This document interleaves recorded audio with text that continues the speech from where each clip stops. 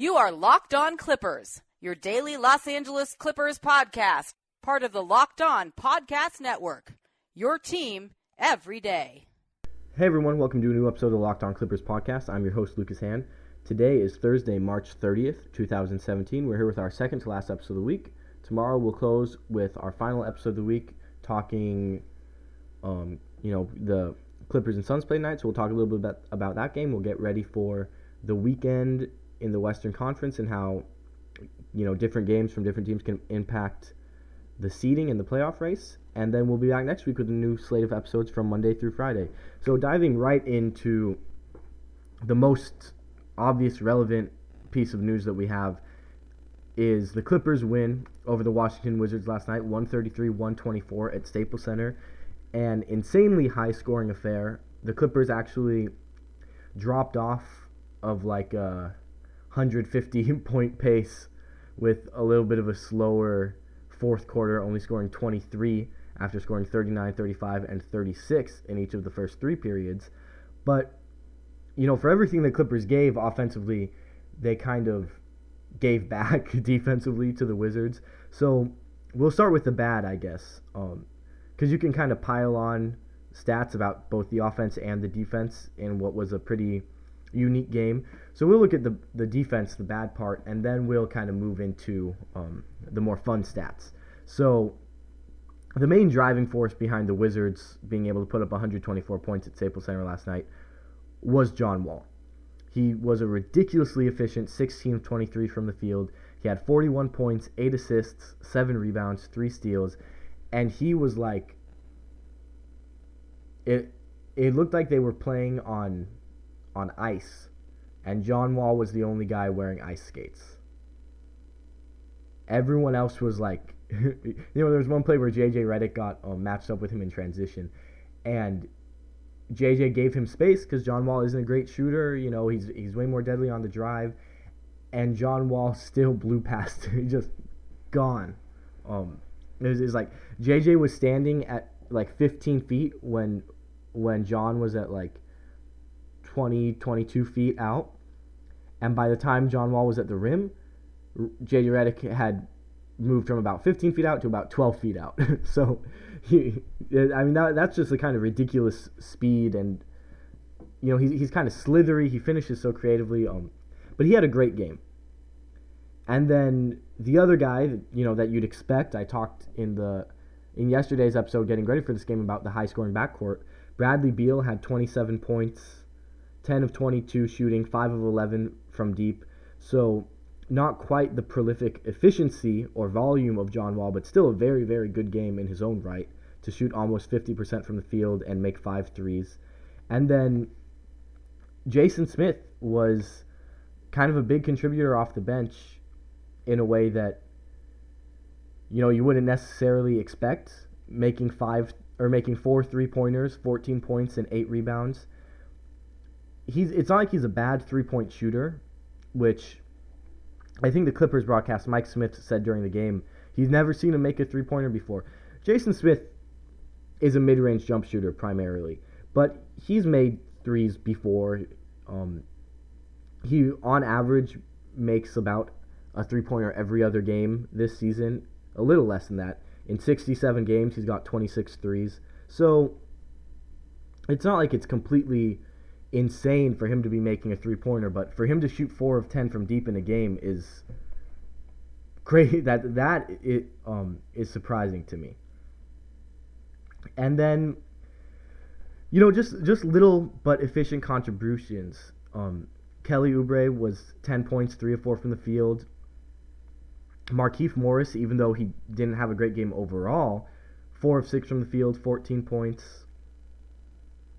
And as a team, largely led by John Wall's 16 of 23, which boosted the overall efficiency, the Wizards shot 49.5% from the field, made 38% of their threes, only had 10 turnovers, had 22 assists as a team. Their offense was clicking. They scored 124 points.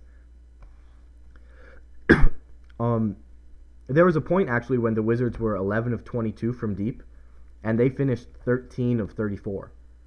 So that means they made 2 of their last 12 three-point jump shots, which is I mean, this game, both teams were shooting very hot. The Clippers at the time were 10 of 20, and they finished 12 of 30. So the Clippers were 10 of 20. The Wizards were 11 of 22. I forget at what point in the game this was, but I remember checking and seeing 10 of 20, 11 of 22. So after that point, the Wizards went 2 for 12, and the Clippers went 2 for 10. So I guess it dropped off a little bit, although the Clippers did stay hot from the field, shooting 56.6% from the field, which is crazy high. But so, that's the bad. The Clippers really didn't compete at a high level defensively against the Wizards. And that might be a good example when you talk about, you can't just flip the switch. You can't snap your fingers and start playing well. Even if you're a talented team, it's something where you have to build. And this might be a good example of the Clippers trying to flip the switch, flipping like the motor switch and playing sharp basketball and just not quite being where they need to be defensively. But that's what this last stretch of the regular season is for. So you don't necessarily look at it as an indictment of the team, because it felt like there was a little bit of effort there, guys getting on the floor, and definitely the sharp execution offensively is going to help them, carry momentum and start playing well all around going forward. But you definitely look at this as like a jumping off point. The defense needs to start getting better every night after a bad start to kind of this last 7-game stretch of the season. You had a bad start tonight defensively against the Wizards. You have to do better in these last 6 games to gear up for the playoffs. Now, offensively, it was a completely different story. As bad as the Clippers were on defense, this is one of the better offensive performances that we've seen from this team, literally in the 5, not the best, but one of the better ones that we've seen in this 5-year era of Clipper basketball. Blake Griffin had 26 points, 10 rebounds, and 9 assists on 10 of 16 shooting, so very efficient near triple-double. DeAndre Jordan had 23 points and 18 rebounds on 8 of 9 from the field. Chris Paul had 27 points and 13 assists, 9 of 15 from the field, and J.J. Redick had a season-high 31 points, 9 of 15 from the field, 7 of 11 from deep. When you're getting that from those 4 guys, you don't need a whole lot else from the rest of the team. Maybe it's good that you don't, because they didn't get a whole lot else, but largely, when all 4 of those guys are playing well, you don't need to lean on Jamal Crawford or Raymond Felton as heavily. You don't need Mo Spates to come in and get hot when DeAndre Jordan is putting up 23 and 18. And so Mo had 5 points and 2 rebounds. Felton had 2 points, 1 of 2 from the field. He didn't need to take shots. The only guy on the bench who really did take shots in a high volume was Jamal Crawford, who had a night, 6 of 16 from the field. Not good, but not the worst. He did have 14 points, which was really the only scoring contribution outside of the Clippers' core 4. And I guess the other notable thing would be that Austin Rivers left this game with a sore hamstring. I don't think it's serious. They said he was going to travel with the team to Phoenix but not play. So I think it's the kind of situation where you're a couple weeks away from the playoffs starting. You've got an important piece on your team, maybe like the 5th or 6th or 7th most important player on your team, a guy who's going to be playing big minutes, who you need production from, and he's beat up. So you give him a break. It kind of goes back, though, to the Clippers playing shorthanded without J.J. Redick against Sacramento, giving Austin Rivers double duty, playing him with the first and second unit, so he played like 44 minutes in that game. That's, that decision looks even a little more puzzling now that you look back and he's got a little bit of a hamstring issue and he only played 8 minutes last night before leaving the game, and he's not going to play tonight in Phoenix. That's questionable. I think that Doc Rivers played him so much in that Sacramento game, where now he had to turn to Alan Anderson in the second unit in the second half of this game, and Alan Anderson's going to have to play in that role again tomorrow night in Phoenix. Whereas if he played Alan Anderson in the game that JJ missed, maybe Austin, stays a little sharper. So that Sacramento game just the questions the really puzzling questions from the rotation and decision making in that Sacramento game kind of continue to linger, even though the team hopefully seems to have moved past it a little bit. Now, the Clippers weren't the only obviously the only team in action last night that matters to the Clippers, because at this stage in the season, what happens to the teams around you in the standings can directly affect how your season turns out and what your playoff matchups are going to be. So, there's some minor ones. Memphis won, which keeps them alive in whatever sense that they are alive for a fight with the Clippers and Thunder over 5, 6, 7. The Thunder won, which keeps them tied with the Clippers in the loss column, even though the Clippers remain a win ahead. The Utah Jazz won, which keeps them 2 losses ahead of the Clippers, although Jazz fans swear to me on Twitter that their upcoming schedule is so tough that they're guaranteed to fall to 6th place. Here's the really influential game, though. Or I guess there are 2. One that doesn't really matter to the Clippers and is less influential, and obviously then the big one. The more minor one was the New Orleans Pelicans versus the Dallas Mavericks. Now, the Pelicans right now are on the way outside looking in of the fight for the 8th seed. There are 5 losses behind Portland with not a ton of time left in the season. Portland has 8 games remaining, and so Portland would have to go. I don't know what the tiebreaker is, but even if New Orleans has the tiebreaker, they'd have to win out in their last 7 games, and Portland would have to go 3-5 just for them to tie. So it's like the longest of long shots, but it's still a shot. And because they beat Dallas, that pretty much pushes Dallas out of the race. Here's what, in my mind, is significant for New Orleans, is that the last game of the season, they play Portland. So that basically means Portland has to go 3-4 in the other 7 games, and then New Orleans could play, to give them that 5th loss on the last night of the season. And Denver, who's the team in between Portland and New Orleans, has 2 head-to-head contests remaining with the Pelicans. So New Orleans, even though they're more than 2 losses behind Denver, has a chance to kind of catch up with the Nuggets. So you don't have to worry about, well, Portland's going to go on a real slump, but it doesn't matter because we're not even behind them. Those head-to-heads are what I've kind of been saying for a while, give New Orleans sort of an interesting chance to try to make some sort of crazy last 2 week of the season run. It's still obviously very, very unlikely, but they beat Dallas by 3 points. This was a big game because those were the 2 teams on the outside looking in of that Portland-Denver race. And I think Dallas now is pretty much dead, but New Orleans is still like on life support, barely breathing. And Portland's schedule, they've got Houston today. They played the Jazz twice. They played the Spurs. If they lose, the Spurs might be resting by then, but if they lose both games to the Jazz and they lose tonight to Houston, then they've got that last Spurs game, 2 games against Minnesota, and a game against Phoenix. They drop one of those, and New Orleans at a place where if they do get insanely hot and maybe when they play Golden State, the Warriors rest their guys,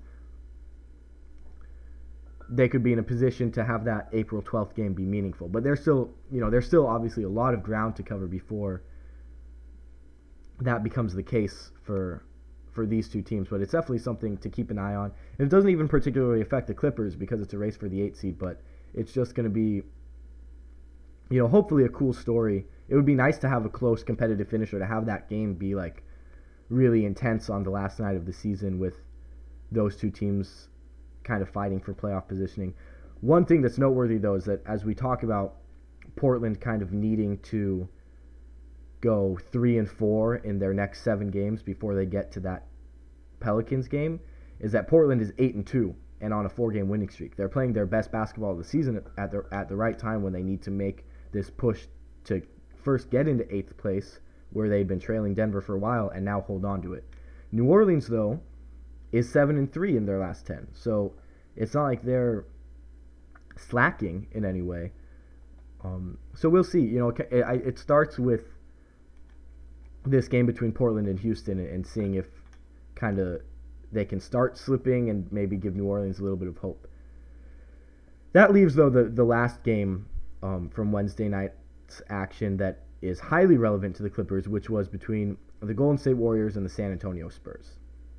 The Spurs, trailing by 2 in the loss column, needed this win to secure the tiebreaker over the Warriors and pulled within 1 game so that the margin was very slim for the last stretch of the season. They weren't able to get it. The Warriors won the game, which is very unfortunate for the Clippers, because the Clippers would obviously like for the Spurs to finish in first place so that they could be a potential second-round matchup. But, it wasn't meant to be, and we expected the Warriors to be in first place all season long. The only reason there was really kind of a hope was because of the fluke of the Kevin Durant injury, maybe opening the door. But now it looks like that door of San Antonio finishing in first place is pretty much slammed shut. And what this means is that the Clippers are in, decision mode. They basically must decide now if they want to avoid Golden State in the second round or not. Because, I've had people talking to me about this since December. The Clippers can't finish in 4th or 5th. They have to drop down to 6th place. They should be losing games to drop down to 6th place in December, and not even halfway through the season. Now we reach a point where, and I said all along, maybe it's better to avoid Golden State in the second round, but not right now. You don't want to lose 5 games in a row in January so that you can hold on to 6th place for 3 months. You wait and see how things shake out. But now with 7 games left in the season, we've seen how things are going to shake out. The Clippers' most likely landing spot right now is 5. They have a chance at 4. They have a chance to fall to 6, and a very slim chance of falling to 7. They aren't passing the Houston Rockets. They aren't dropping below the Portland Trailblazers. So the range is 4, 5, 6, 7. 7's a little bit of a stretch. 5 and 6 are probably in order of likelihood would be 5, 6, 4, 7, I think. But it's a tough decision, and we'll probably get into it a little bit more tomorrow's episode when we don't have maybe next week. I'm not sure, but this is obviously something that we're going to be discussing at length in the 2 weeks to come, because it's a big decision. The most favorable first round matchup for the Clippers is the Utah Jazz, in which case you want to be in that 4-5. But that means a second round matchup with the Golden State Warriors, who you obviously want to avoid at all costs because they kick your ass every time you play them. At the same time, is your goal to get out of the second round, or is your goal to win a championship? Because if your goal is to win a championship, you're going to have to beat the Warriors eventually, and why not do it in the second round? Because if you play them in the Western Conference final, let's go down this road. You drop to 6th place on purpose so you don't have to play the Warriors in the second round. You play a grueling series with Houston, but you beat them. And I'm not saying the Clippers would beat Houston. I'm saying this is like the hypothetical that I'm going down. Hypothetically, you beat Houston. You move on to a second round series against San Antonio. Again, it's a tough series. The Spurs are good, but you beat them. You get to that Western Conference Finals against Golden State. You're beat up. You're probably missing someone because of an injury, or someone's, Chris Paul's playing hurt by this point. And the Warriors roll you. If you play them in the second round, the Clippers probably should be feeling pretty confident against the Utah Jazz that they can end that series without having to go to 7. This is something I talked about last year when the Clippers were playing the Portland Trailblazers, and we thought the Clippers were going to be able to win that series in 5 before all of the injuries happened in Game 4. The Clippers have never won a playoff series as presently constructed in less than 7 games, which means they have always moved into the second round with like 1 day of rest, beat up from a tough 7-game series against Memphis or whoever, and then they always lose in the second round. So the trick to getting out of the second round might be having an easier first round. And Utah is, not to discredit the Jazz, but because of the way the Clippers match up with them, Utah is the Clippers' best chance to get that. Because if you drop down to 6 versus Houston, first of all, I'm not convinced that the Clippers beat the Rockets. But beyond that, they're not going to beat them handily. They could beat the Jazz in 5 games, and the Warriors are going to beat the Trailblazers relatively quickly in 4 or 5. There's just the 8 seed in the West isn't strong this year. So anything the Clippers can do to go into that series against the Warriors with even footing, at least rest-wise, with relative health, I don't know. And honestly, the Rockets scare me. The Clippers we've only seen them really play one time, and the Clippers didn't play well. And that doesn't mean that, I'm calling doomsday, but yeah, that Rockets series scares me because you say, oh, well, we're going to get swept in the second round against the Warriors. Well, do you really want to lose what if the Clippers lose in 5 games against the Rockets in the first round? Wouldn't you rather get a chance for this Clippers team as currently constructed, because we may never see them as currently constructed again? Don't you want them to have one shot at a playoff series with this great Warriors super team as the underdog?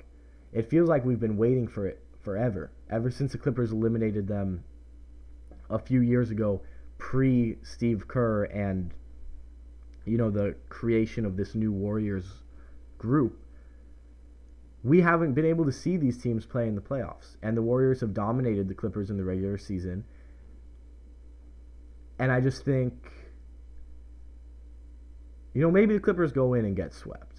And I'm not saying it's out of the question with how they play during the Warriors, and I certainly I'm not expecting them to win the series at all. But if this group is going to blow up during the summer, let's at least give it a shot. Let's say we were building towards this forever and we got our asses kicked. Not, we tried to avoid the tough fight and ended up losing to a different team. Because the Clippers and the Rockets are probably on similar tiers talent-wise, even though the Rockets have had a better season because they've had better health. That's a tough fought series, just like we've seen between the Clippers and the Grizzlies and the pre-Steve Kerr Warriors, the Oklahoma City Thunder, the San Antonio Spurs. Tough fought series between two good teams. Maybe what this Clippers team needs in order for everyone involved to really feel comfortable moving on is to lose to a team that's better than them. And whatever moving on might mean making some changes but not totally blowing it up. Or it might mean guys taking pay cuts to bring in the extra help that they feel they need. Or it might mean everyone leaving and starting over from scratch. But if you can finally play a team that's better than you and lose to them, which the Clippers really haven't done since their first year when they got swept by the Spurs in the second round, since then, you haven't felt like, well, we lost to a team that was better than us. They lost a tough series to the Grizzlies, but it wasn't like the Grizzlies were better. It was just like it was a tough, hard-fought series. The Clippers had some injuries. They lost that series to Oklahoma City. Again, some questionable officiating in that one for sure, but it was a tough, hard-fought series. It's not like the Clippers got wiped away by a superior team. They blew that series to the Houston Rockets. Not like you say Houston was the better team in that series. You say the Clippers choked away a 3-1 lead they really should have won and gone to the Western Conference Finals. And then they were injured against the Portland Trailblazers. So the last time the Clippers lost to a team that was better than them in the playoffs was against the San Antonio Spurs in their first year together. So maybe it's, it's not the worst thing after all the disappointments and gut punches. Maybe it's okay to lose to a team that's better than you instead of risking losing to the Houston Rockets.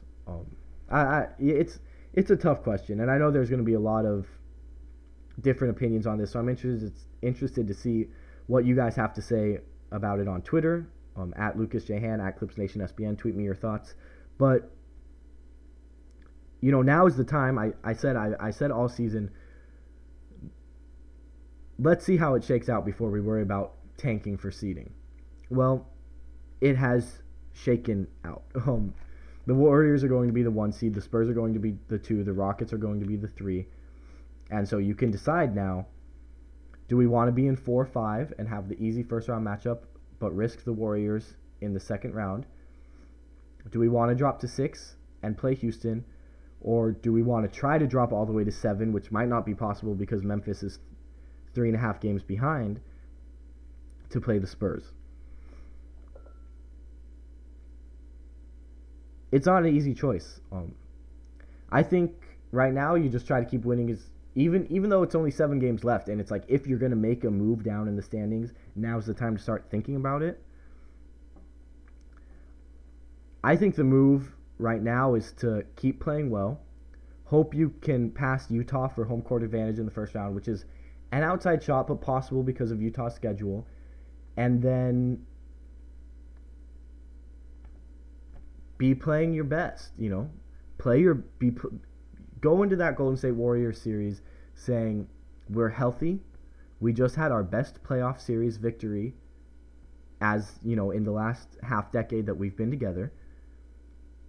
And we've been playing well for a month. I'm more worried about those things going into a second round Warriors series than not being able to say those things, but be going into a third round Warriors series that honestly, the Clippers, if they're in 4-5 with Utah, they're more likely than not to be playing the Warriors in the second round. They'd be the underdogs against the Houston Rockets, and they'd be the underdogs in the second round against the San Antonio Spurs if they were able to beat Houston, and they'd have to go on the road. They'd have to win in those two series. Maybe they close one out at 6 at Staples Center in 6 games, but they're probably going to have to win a Game 7 on the road just to get to Golden State. Take the easier path to that marquee matchup. And if you lose, you lose. But I just don't think, at the end of the day, when we look back on this team, I don't think we're really going to care. Yeah, but that last year before Chris Paul left in free agency, they finished in 7th place, but then made it to the third round before getting swept by the Warriors. I don't think that's going to change the legacy of this team. There's a lot of sides to it. And I've definitely gone back and forth over the course of the season, thinking they should they should avoid the Warriors, they should not avoid the Warriors. But I'm curious to see what you guys think. Now that I see how long I've rambled for, I'm just going to briefly run down the important games to watch tonight, and then we'll get out of here and finish our week tomorrow with Friday's episode. So Clippers at Phoenix tonight, second night of a back-to-back. They're traveling. Like I said, Austin Rivers is going with the team, but he won't play. I think everyone's expected to play. They haven't announced that anyone is resting, and I think while they might like to rest guys on the back-to-back at this stage in the season, they really can't afford to, because if they want to pass Utah, they have to all but win out. They might be able to lose 1 or 2 games if Utah really struggles. And just holding off Oklahoma City with the teams tied in the loss column is going to be a struggle. So you can't afford to rest guys and maybe drop a game to Phoenix. This is a game that you have to win. So I think they will probably play their guys, even though they'll probably keep them on shorter minutes, because Blake Griffin played 40 minutes last night, Chris Paul 37, DeAndre Jordan 38. So they might lean a little bit more heavily on guys like Felton, who only played 12, and Spates, who only played 10. But hopefully they don't lean heavily on Paul Pierce. But I think they'll give a little bit more of a break to Blake, DJ, and Chris than they did last night against the Wizards. And the other game to watch in the Western Conference would be Houston at Portland. Houston, like I've been saying, it doesn't really matter. 6 losses behind the Warriors, 6 losses ahead of the Jazz. They're not going anywhere. They're going to be the 3rd seed. But Portland right now is 1 loss ahead of the Denver Nuggets in the loss column. And like I mentioned earlier, New Orleans is still has that outside shot with the head-to-head left and Portland's tough schedule. So this would be a game, if you're a New Orleans Pelicans fan, that you're watching thinking, this is one of the games Portland has to lose for us to have a shot. So it's worth keeping an eye on, even if it's not really central to the Clippers. The Clippers, it's worth keeping an eye on just because of the playoff race. And then all the other teams that matter, I guess the Warriors and Spurs don't really matter since they're probably pretty locked in at 1 and 2. But Utah, Oklahoma City, and Memphis, none of them in action tonight, just the Clippers. So all they got to do is go take care of business in Phoenix and then, come home and have a day off before they play the Lakers. And then they've got 3 days off to get ready for kind of the last week of the season. But with that, we're going to call it an episode. As always, you can tweet at me with any comments, questions, feedback at LucasJHan. You can email me, lhan.clipsnation@gmail.com. And then for the Clips Nation blog, follow on Twitter at ClipsNationSBN. Check out the blog at clipsnation.com. Follow it on Facebook by typing Clips Nation in the Facebook search bar. And thanks for listening, guys. Don't forget to subscribe on iTunes and leave a good review if you like the show. This is Lucas Hand signing off for Locked On Clippers.